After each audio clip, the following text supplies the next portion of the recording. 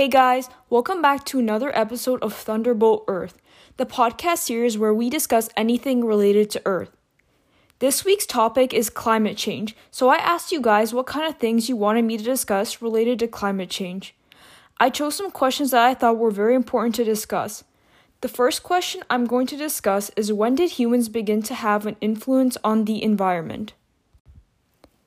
So humans began to have an influence on the environment and climate during the Industrial Revolution in the 1800s and had significantly increased after the 1950s.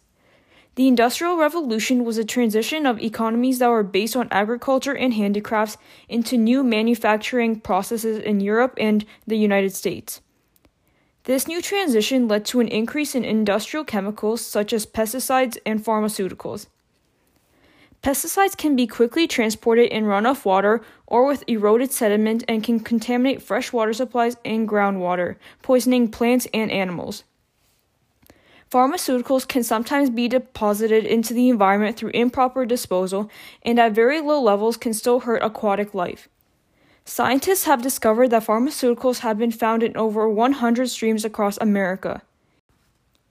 To investigate the record of synthetic compounds, researchers used high-resolution mass spectrometry in 2 lakes in Central Europe. They were able to investigate the past 100 years of sediment layers and discover that there was already synthetic chemicals in the sediments before the 1950s. During the 1950s is when scientists discovered that there was a dramatic increase in synthetic chemicals in water due to the boom in industrial activities after World War II. So the 1950s is when humans began to really have a negative impact on the environment. During the Industrial Revolution, people did not realize that the burning of fossil fuels would have a significant impact on the climate. Ever since the 1800s, humans have been adding greenhouse gas emissions like CO2 and methane to the atmosphere by burning fossil fuels. This atmospheric accumulation of gases trapped heat into the atmosphere, which led to climate change. The next question I'm going to discuss is, how have humans had the most influence on climate change in a negative way? So the top 3 human activities that have an influence on the climate and the Earth's temperature is the burning of fossil fuels, deforestation, and farming livestock. The burning of fossil fuels have been used for over 100 years to meet our energy needs.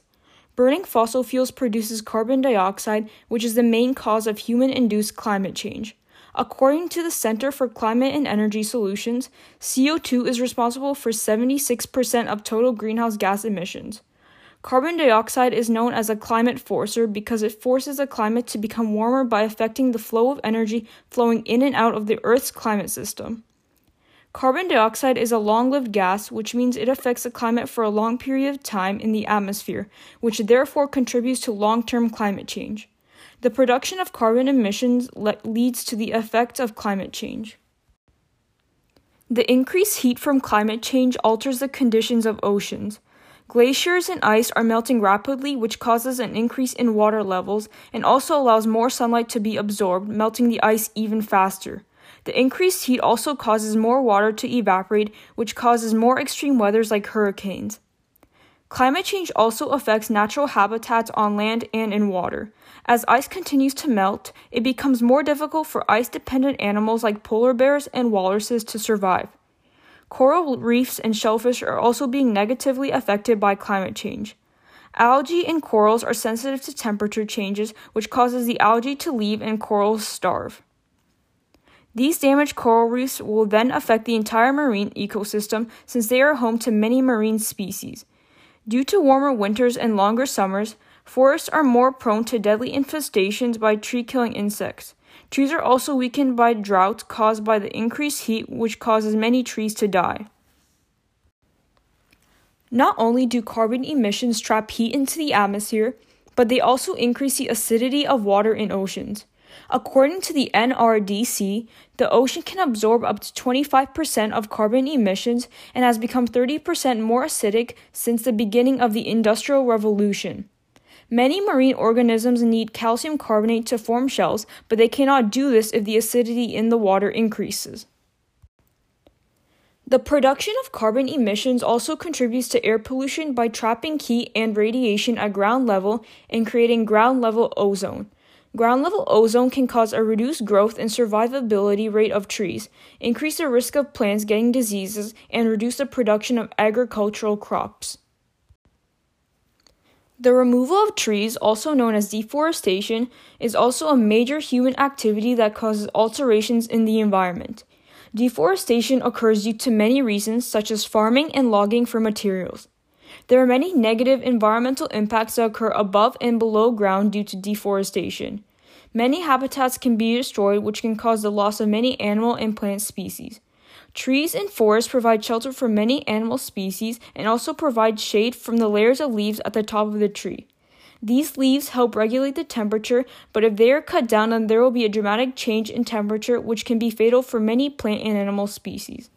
In addition to the loss of habitats, the lack of trees due to deforestation does not allow trees to absorb carbon dioxide, which makes them release more carbon dioxide into the atmosphere.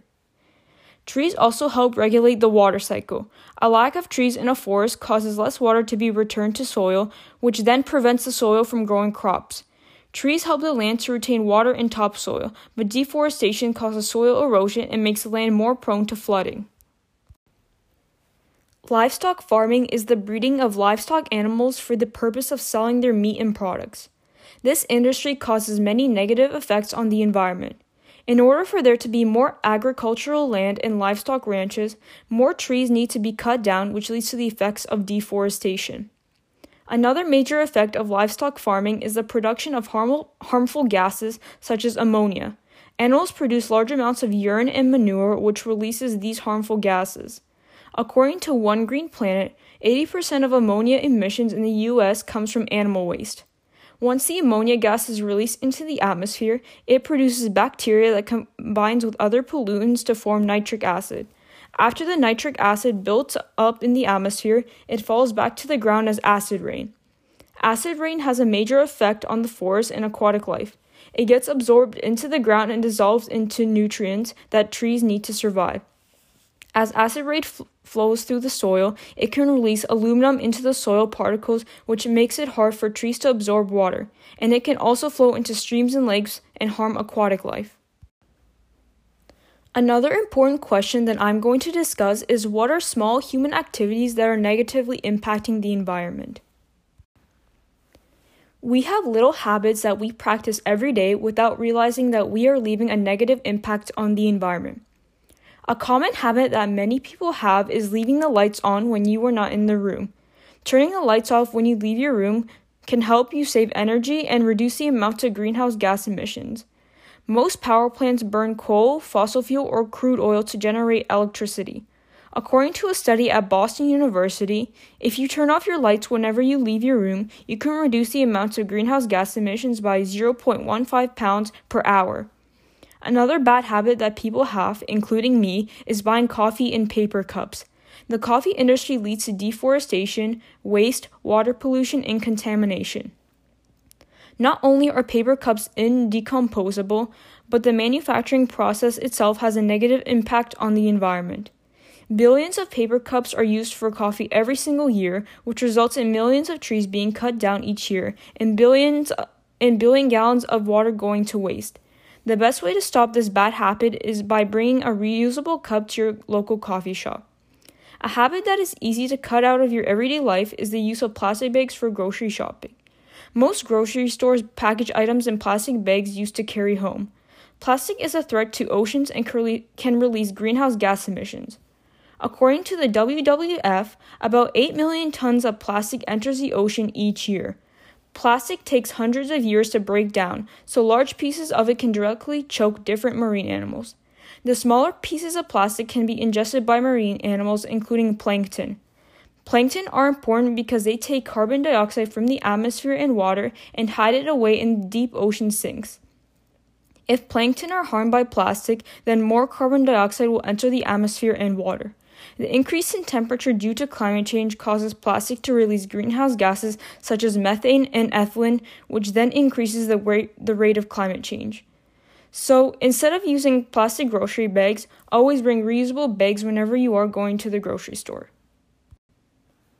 So the question that I saved for last is what are some human actions that can prevent the environment from being destroyed? There are many new inventions, behaviors, and policies that people can use to prevent the environment from being endangered. Many people around the world have invented sustainable technology that can be purchased by anybody. For example, an Indian food company called Bakey's invented edible cutlery. Billions of pieces of plastic cutlery are disposed each year and are pollutants in landfills and waterways. Edible cutlery is made from rice, wheat, and sorghum and comes in 3 different flavors. Its ingredients make sure it does not go soggy when used in liquids. Another example of a clever invention is the sea bin. 2 Australian surfers came up with this idea when they were looking for an easier method of removing debris from marinas. The sea bin is a garbage bin that can operate while submerged in water and collects garbage, debris, and oil 24 hours a day. It has a shore-based water pump that allows water to enter the bin, while catching any debris that floats in with a natural fiber bag. The water is then pumped back into the marina. There are many ways that you can reduce your carbon footprint. Human activities and energy consumption increase the level of carbon dioxide in our atmosphere, which is a major cause of global warming. It is important that we try to reduce our carbon footprint in order to avoid the serious effects of climate change. For example, you can ride a bike or walk to your destination instead of driving a vehicle. Vehicles produce a lot of greenhouse gas emissions. Studies show that vehicles produce 1/3 of all U.S. air pollution. Riding a bike or walking is not only beneficial for the environment, but it's also beneficial for your physical health. Another way you can reduce your carbon footprint is by following the 5 R's rule: refuse, reduce, reuse, rot, recycle. You should reduce or refuse purchasing items that cannot be reused, recycled, or rot. For example, try to avoid single-use plastics like plastic cutlery and go for reusable cutlery. Always try to recycle or reuse anything you can instead of throwing it away so that way you can reduce waste. Make sure to always recycle products like paper, cardboard, glass, aluminum, tin, and plastic containers. If you have items that are in perfect condition and are reusable like books and toys, but you don't want to keep them, then always try to donate them to schools, hospitals, or thrift stores. Many countries around the world are making climate commitment laws. For example, New Zealand has enacted emissions target legislation that aims to get rid of carbon emissions by 2050. This also commits to reducing methane emissions within the same time frame. The country will also have an independent climate change committee, which will help give the government advice on setting and meeting carbon budgets and preparing for climate change. There are 2 changes that will occur with New Zealand's legislation. The first one is that it will only apply to the country's domestic emissions, and the second one is that it will operate different targets for long-lived greenhouse gases like carbon dioxide and short-lived gases like methane. In 2019, the federal government of Canada also introduced the Act to reach net zero emissions by 2050. Some changes under the Act include setting 5-year emissions reduction targets and publishing an annual report that describes federal crown corporations are considering the financial risks of their decisions for climate change. So that wraps up this week's episode for Thunderbolt Earth. I hope that this information was useful to you and that you will do as much as you can to save our planet. Make sure to stay tuned for next week's episode and don't forget to tweet me any ideas for next week's topic. See you in the next episode.